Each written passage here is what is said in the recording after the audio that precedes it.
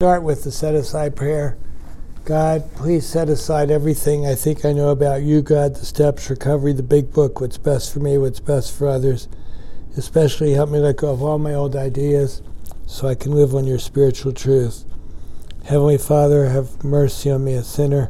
Help me to carry your message tonight. In Jesus' name, amen.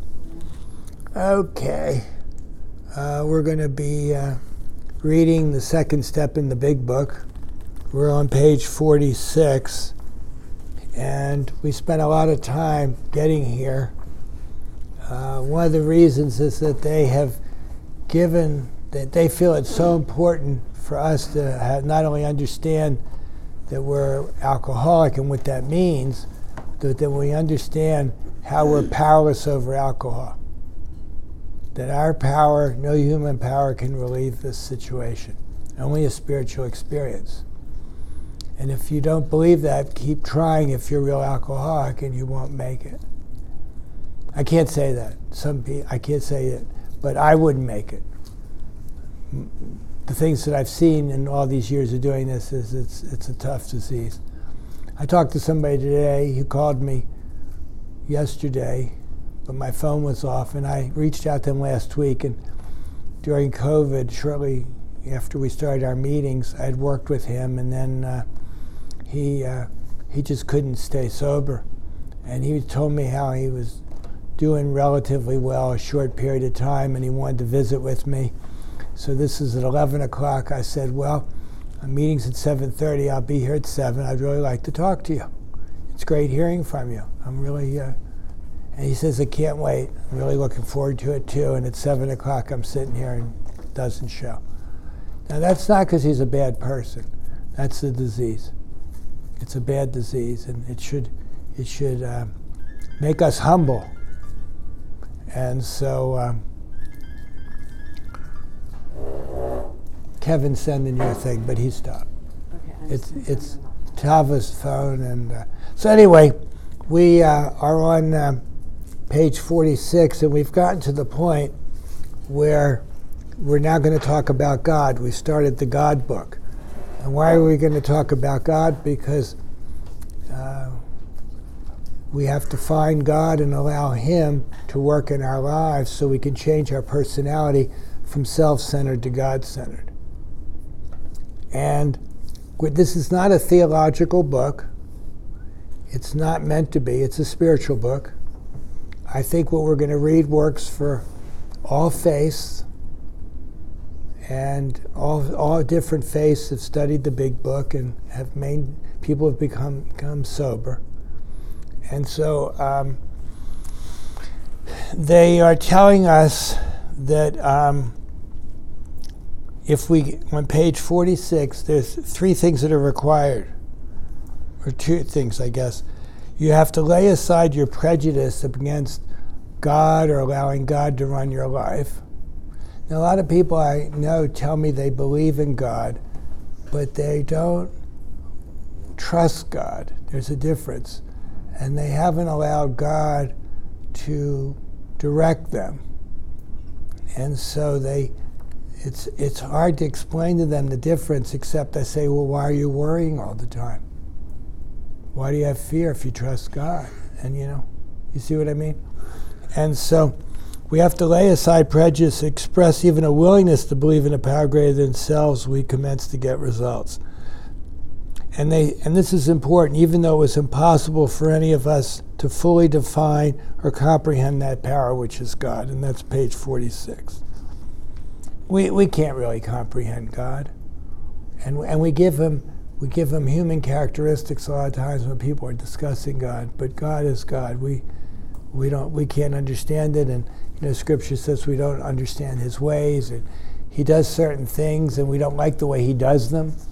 But that's our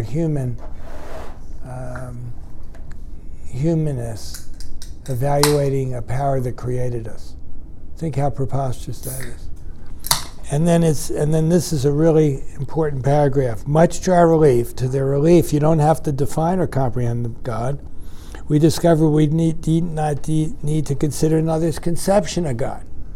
My conception of God doesn't have to be yours.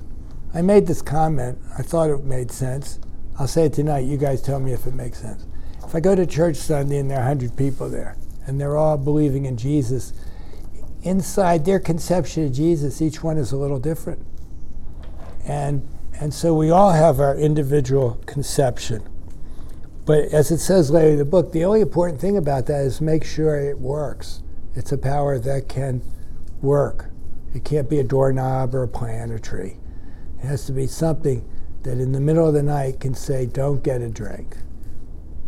And that's page 103 or something, or 90. I made that up, but it's in Working with Others. I know the book, but I don't know it that well. It says, our own conception, however inadequate, was sufficient to make the approach and effect a contact with him. Now the rest of the chapter is really about there's no barrier between me and my higher power except me. And we're seeking God. God can and will if he is sought. We want to be God's seekers. We don't have to worry about all the characteristics of God and why God does this or that. We just need his help. And that's the humility that's required in step one.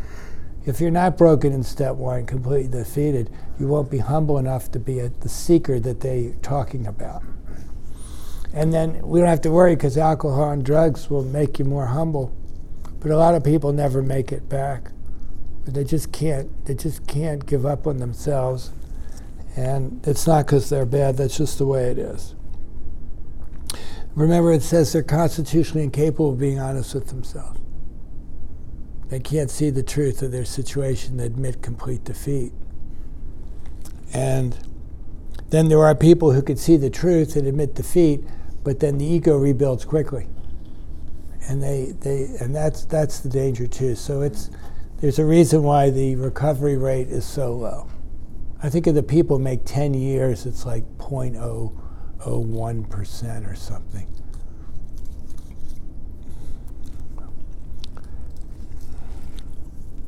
It's not because AA doesn't work or the steps don't work. It's the disease. As soon as you admit the possible existence of a creative intelligence, just admit it, a spirit of the universe underlying the totality of things, we began to be possessed of a new sense of power and direction. Well, that's true, because if you admit that there is a God, then you're going to have a sense of you need that help. You need his help. And it says, provided we took other steps. So just believing that there is a power greater than yourself won't do it. It's the relationship with the power. And the relationship is the key. And we'd start talking about that in the next chapter. You know, God is to be our director.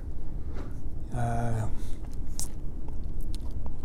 it says, we found, this is what they found, that God does not make too hard terms with those who seek him. One of the great promises I don't know if it's a promise, but it is true. God doesn't make too hard terms with those who seek him. You know who makes the hard terms? We do.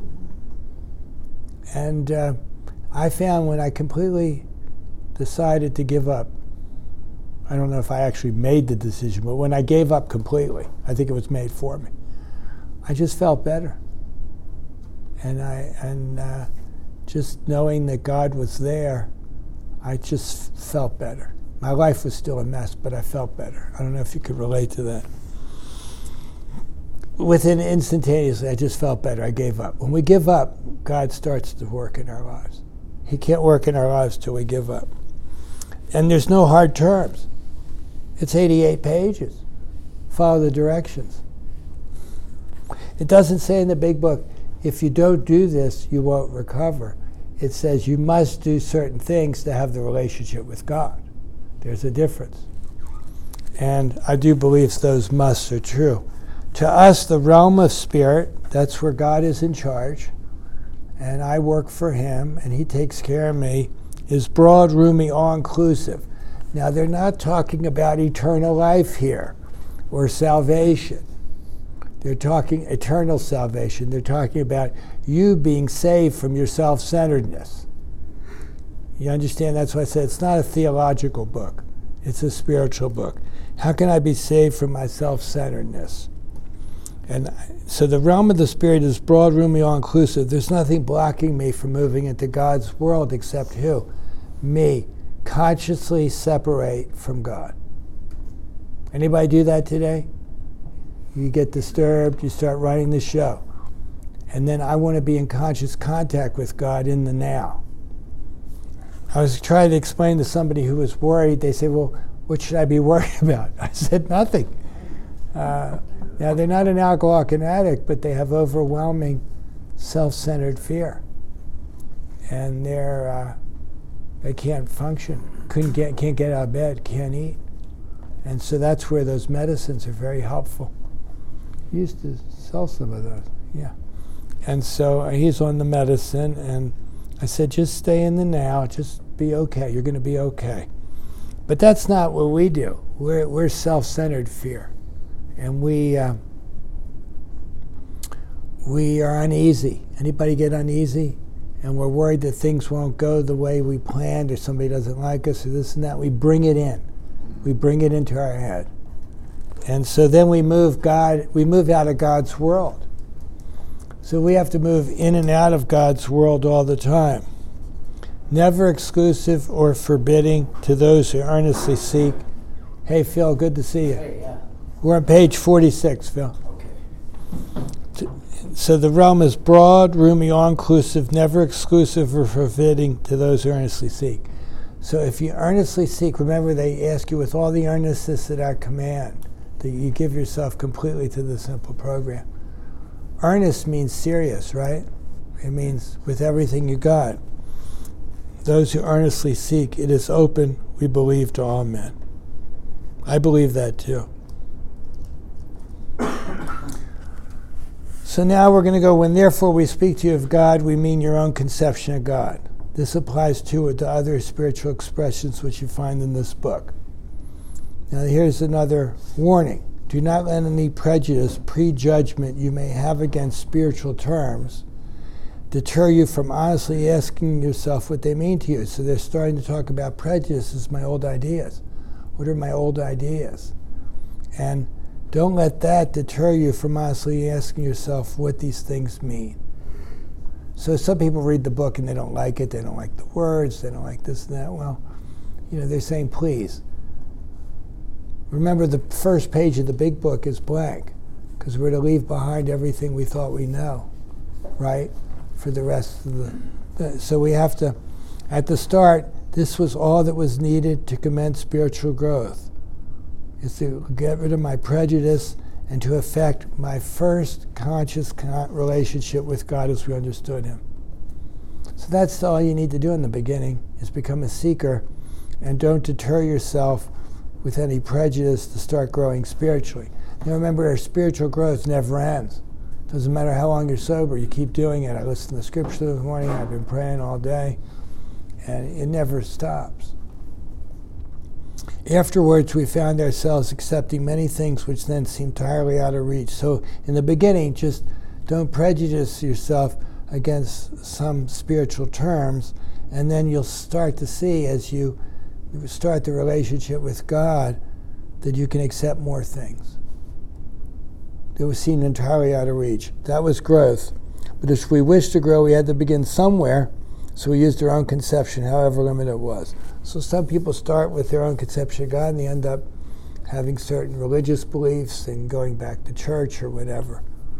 But in the beginning, for all of us, it has to be God, however limited it be. So here's the only question you need to ask yourself.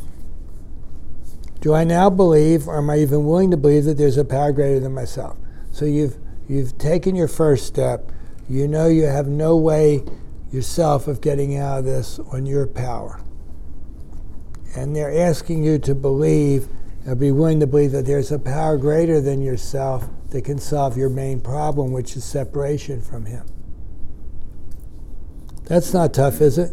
That's not a tough requirement, is it? Now remember, that belief won't keep you sober, but you have to believe in a power greater than yourself.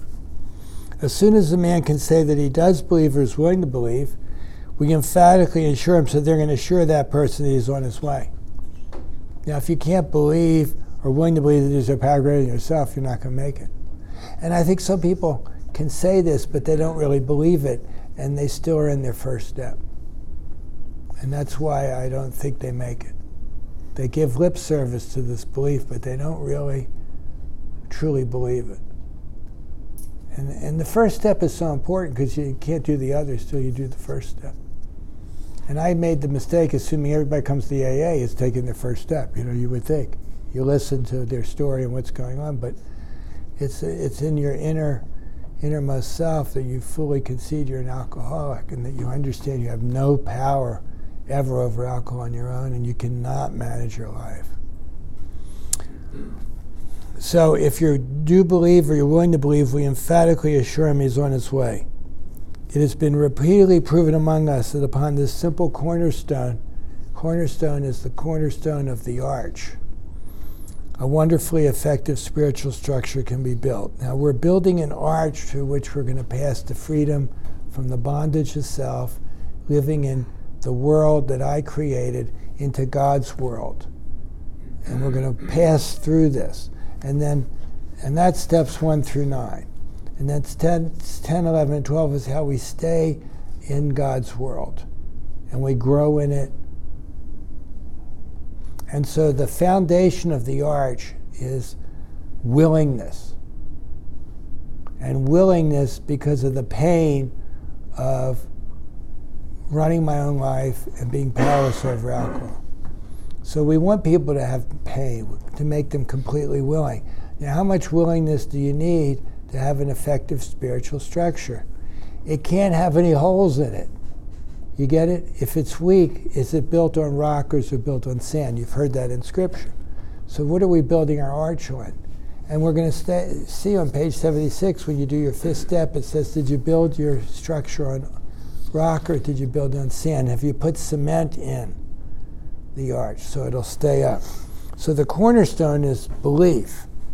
So you need 100% willingness, and we hope you'll be 100% believing that there is a power greater than yourself. And then what's the keystone of the arch? The keystone of the arch is the decision in step 3 that you're not going to play God anymore. Why? Doesn't work. And God's going to be your director. So you have those 3 stones, but the 3 stones won't make you recovered. You need to do the steps 1 through 9 to build the other stones. And step 10 is where you enter the world of the Spirit. You've moved through that structure. Now, the structure doesn't have to be perfect to move through it, but it has to be the best you can do and follow the directions in the book. So we're building an arch through which we can walk a free man. And I didn't know that till I listened to Joe and Charlie. And the way we change and we have a relationship with God, can I go through that? It's 5 dominoes. The first domino is willingness, and that comes from your step 1. The second domino of change is belief. You believe you can change, you're willing to change. Step 3 is the decision we make in step 3 to change. And then steps 4 through 9 are the action we take to have faith. So it's willingness, belief, decision, act, and faith. And willingness, belief, action, decision, and faith. And the dominoes need to be moving pretty quickly. Like you can't spend a year on the first domino. You lose the power. And then when you're doing the work with someone, you want to keep moving the momentum. And I've had a lot of people start working the 4th step and then the things happen and it drags, and after a while the momentum's lost and then you really have to start again. A lot of that's because they haven't really taken their first step. And so we want a relationship with God, which is trust and faith. Belief is not the same in AA as trust in God. The belief is transformed into trust and true faith by the action of the steps. Why? Because I know if I ask God to remove my fear and direct my attention to how it should be, and I do that prayer, the fear goes away. I know if I say, God, save me from being angry, your will be done. Give me love and tolerance. Things change. It says in step 10, when selfishness, dishonesty, resentment, fear, when we see that and they crop up, we do what? We ask God at once to remove them. When I keep my relationship with God and keep Him, the action of staying close to Him all day, it works. My life is better. And you can see the results. You feel better. You're in less conflict with everybody and everything. You see the truth about alcohol, and you get peace of mind. Wow, all that for $5 and 88 pages. Think about it. Think of the benefits. And so it says that was great news for us. See, all you have to do is be willing to believe, and that was relief, for we had assumed we could not make use of spiritual principles unless we expected many things on faith, which seemed difficult to believe. So you don't have to worry about that. You start with belief. And you don't have to accept what other people's faith. You just have to believe that there's a power greater than yourself. We're not doing religious here.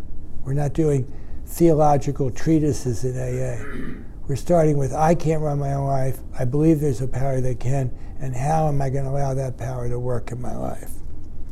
When people present us with spiritual... Now, faith is assurance that things revealed and promised in the words are true. Assurance, I'm assured with my faith today that the things that have been revealed and promised by God are true because it's happened in my life.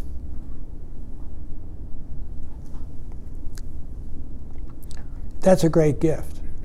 Now, that doesn't mean I always go to God right away. You get it?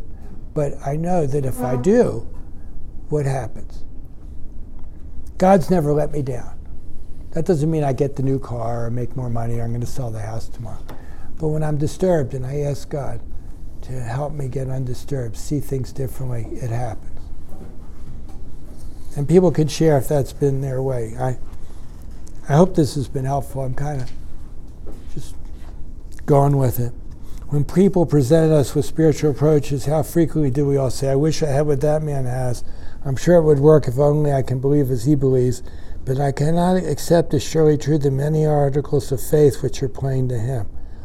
I don't have to agree with someone else's religious, theological values. I just have to have a belief in this power, do the action of the steps, and that power is revealed to me and works in my life. So it was comforting to learn that we could commence at a simpler level. So we don't start with trust. We don't start with trust or any dogma. We start with just willing to believe that there's a power that can help me out, help me manage my life, so I don't have to live like this. There's a power that can keep me from drinking and using. Besides the seeming inability to accept much on faith, I love this chapter. There's just, I don't know how they wrote it. There's so much spiritual information. So it says, we often found ourselves, so a lot of people have inability to accept much on faith, which is true. But we can start with belief. Anybody can start with belief, can't they? If they're willing to let go of their prejudice. We often found ourselves handicapped by obstinacy. Any obstinate people ever you meet, anybody in AA? Was I ever obstinate? We found ourselves handicapped. It's a handicap. It's blocking me. It's like a barrier. And I am the one who's obstinate, is overly sensitive. Any sensitive people you ever met? You ever said? An unreasoning prejudice. Now, when somebody has unreasoning prejudice, there's no way to talk them out of it. I can't talk someone out of their obstinacy. I've tried because I really want to help people and I'm passionate about it, but I can't do it. I've learned that. Many of us have been so touchy that even casual reference to spiritual things made us bristle with antagonism. This sort of thinking had to be abandoned. It has to be abandoned or nothing's going to happen. And so though some of us resist. Now, what helps you abandon your old ideas? Pain.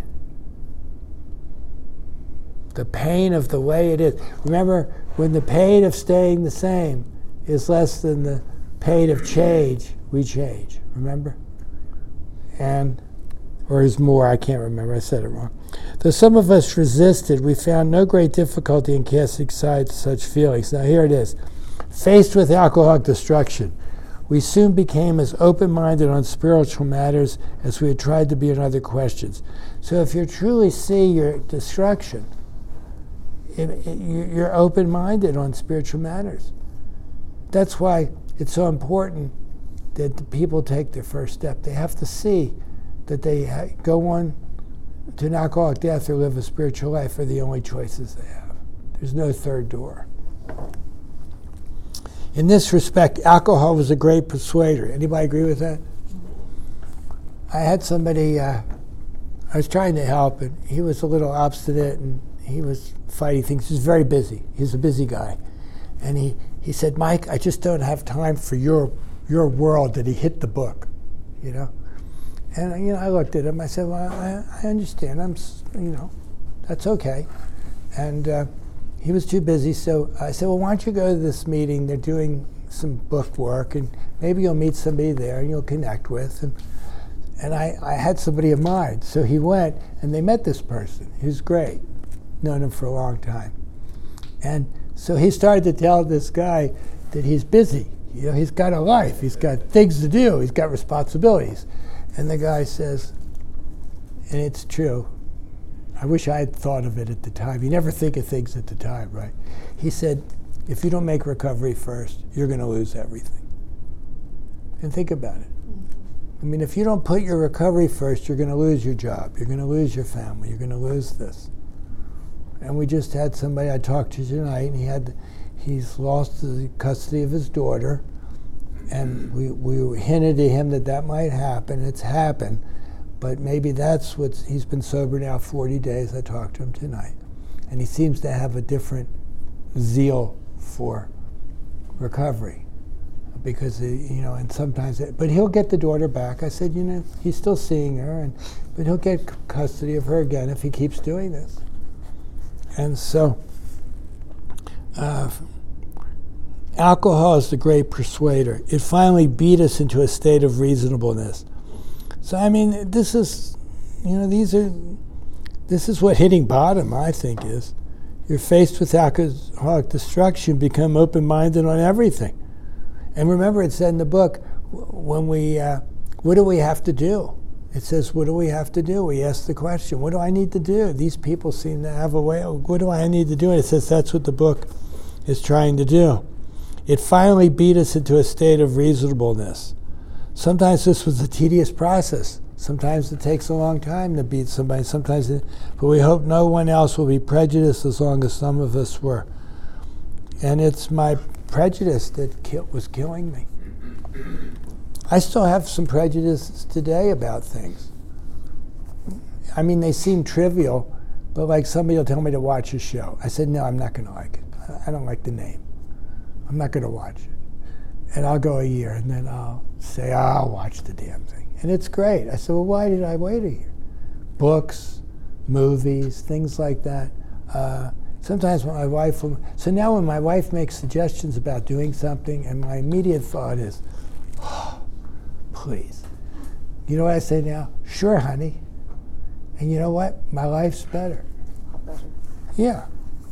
We get along better, too. I'm in a good mood. I can't help myself. But it's true. So remember what Chuck C. said, what else am I wrong about today? What am I going to find that I'm wrong about? I want to be wrong. I want to be able to change my mind. And I want to be wrong about my fear and my judgments and all of that. And so he used to say, God, he called them Dad, Chuck C. So what else am I going to be wrong about today? And I asked God to keep my mind open and to put people in my life that I can help. And it says the reader may still ask why he should believe in a power greater than himself. See, they're hammering this home. We think they're good reasons. Let's look at some of them today. I think I'll just read another paragraph or two. The practical individual today is a stickler for facts and results. That's true of today, isn't it? We're very scientific. We're trying to find the beginning of creation, right? To keep looking. Nevertheless, I think the interesting thing, the more they look for the beginning of creation, they find more galaxies. Because there's no end to this. So, yeah. Nevertheless, the 20th century readily accepts theories of all kinds, provided they are firmly grounded in fact. Now, I think the internet must be grounded in fact, but I don't know how it works. I don't know how the cloud works. Anybody know how I can push YouTube and record a game, and it's just there in the cloud, and I push the button, it comes to me. Hello. We have numerous theories about electricity.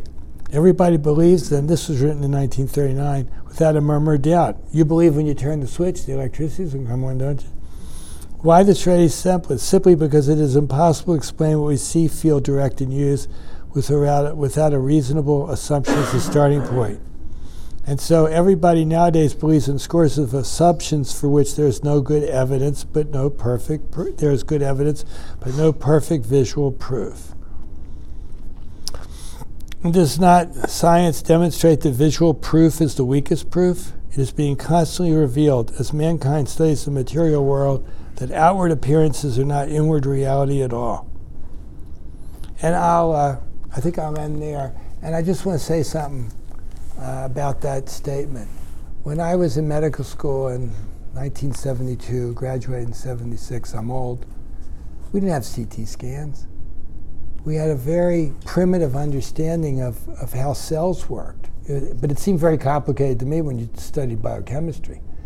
But as I went in oncology, 1979, now we have receptors on the cells that we didn't know about, that we have a targeted drug that blocks the receptor that triggers this genome.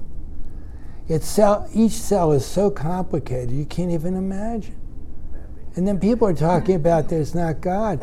One cell, what one cell does, and why a cell becomes malignant, and it doesn't have control of its growth system and the triggers, and we understand it, and we have therapies now. Chemotherapy, we used that in the beginning, but now we have all these drugs, and when I watch TV now, I've been retired 7 years, I see all these names, and I haven't even heard of them, but we didn't even know that the receptors or the system was there. I remember, I'm getting off, but I was at the University of Chicago. I used to be smart, and the chief resident there was working on breast cancer, and he would be called down. He'd have to run to the OR and get the tissue, and then he went to fellowship, and then eventually, in 1990, he found a receptor on the breast cancer cell that made it very aggressive. And then he came up with a drug that inhibited that, and it really saved a lot of lives. And we didn't even know about it. And that thing is very commonplace now. Things change. In fact, I get these updates. There are even receptors. That one receptor, they now have 3 of them now, and they're blocking each part of it. So I know I'm going off, but what I'm getting is that we can't even understand God. We can't even understand one cell. And then how the cells work together and all. So anyway, I appreciate everybody here, and if you're still listening, thank you.